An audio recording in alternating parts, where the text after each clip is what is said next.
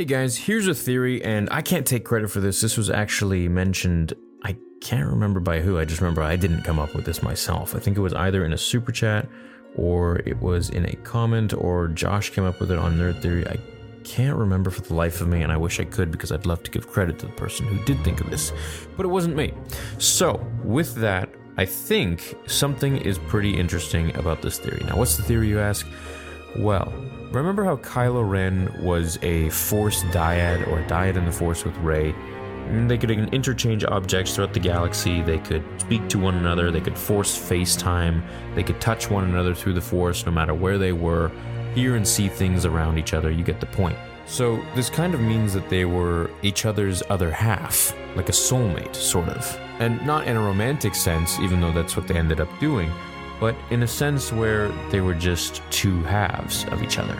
Now, in the sequel trilogy, Kylo Ren was one of the coolest characters. Well, he was the coolest character, in my opinion. And in my list of top 5 Star Wars characters of all time, Kylo Ren is one of the top 5. In the sequels, he always had a struggle to fully commit to the dark side. Unlike Anakin, he always felt a pull to the light, whereas Anakin was in the light, but he always felt a pull to the darkness. Now, the theory was, what if Kylo couldn't commit to the dark side as he so wanted to, as he died to, and went through every single mean in order to, including killing Han Solo, his father, to plunge himself deeper into the darkness that he had so many issues with, or committing to?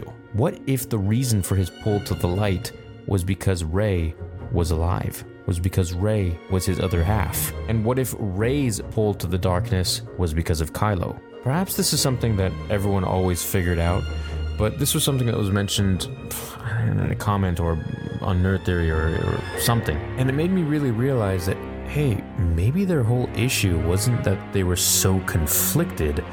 Maybe they were so pure in their emotions and their intentions, but they were just messed up like a frequency being played with because of exterior pollution by their dyad in the Force. And this in turn would have caused them to be so conflicted and have so many issues and so many problems that they wouldn't be able to fully commit to the side of the Force that they really chose. Now we also see this in The Force Awakens when Rey is fighting Kylo Ren, with her lightsaber and his lightsaber reflecting on equal sides of her face, red and blue, flickering, darkness and light. Now with Kylo, Palpatine in the Secrets of the Sith book, which is canon, mentioned that his lightsaber crystal was cracked, meaning when he was going to make it bleed, something happened that either he poured too much rage into it or he wasn't fully committed to the dark side itself, and because of this perhaps undulating loyalty to one side versus the other, it caused the crystal to be confused and crack. So it makes me wonder, what if Rey had died?